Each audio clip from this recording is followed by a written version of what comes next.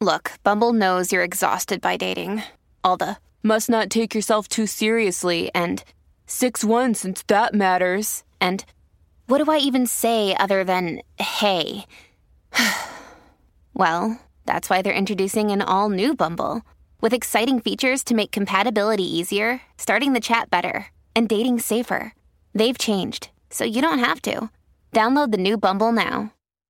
Pray with me, and it'll be a prayer that we share together. All right, here we go.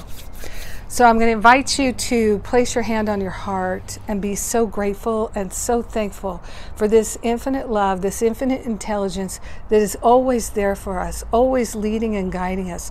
In this very moment, we are partnering up with the higher Holy Spirit self to be led, to be guided, to be directed.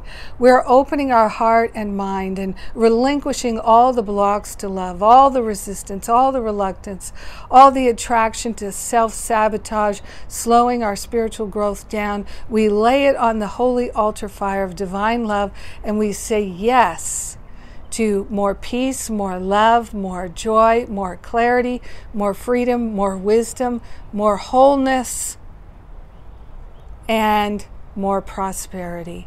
We are grateful and thankful to welcome all manner of support and assistance.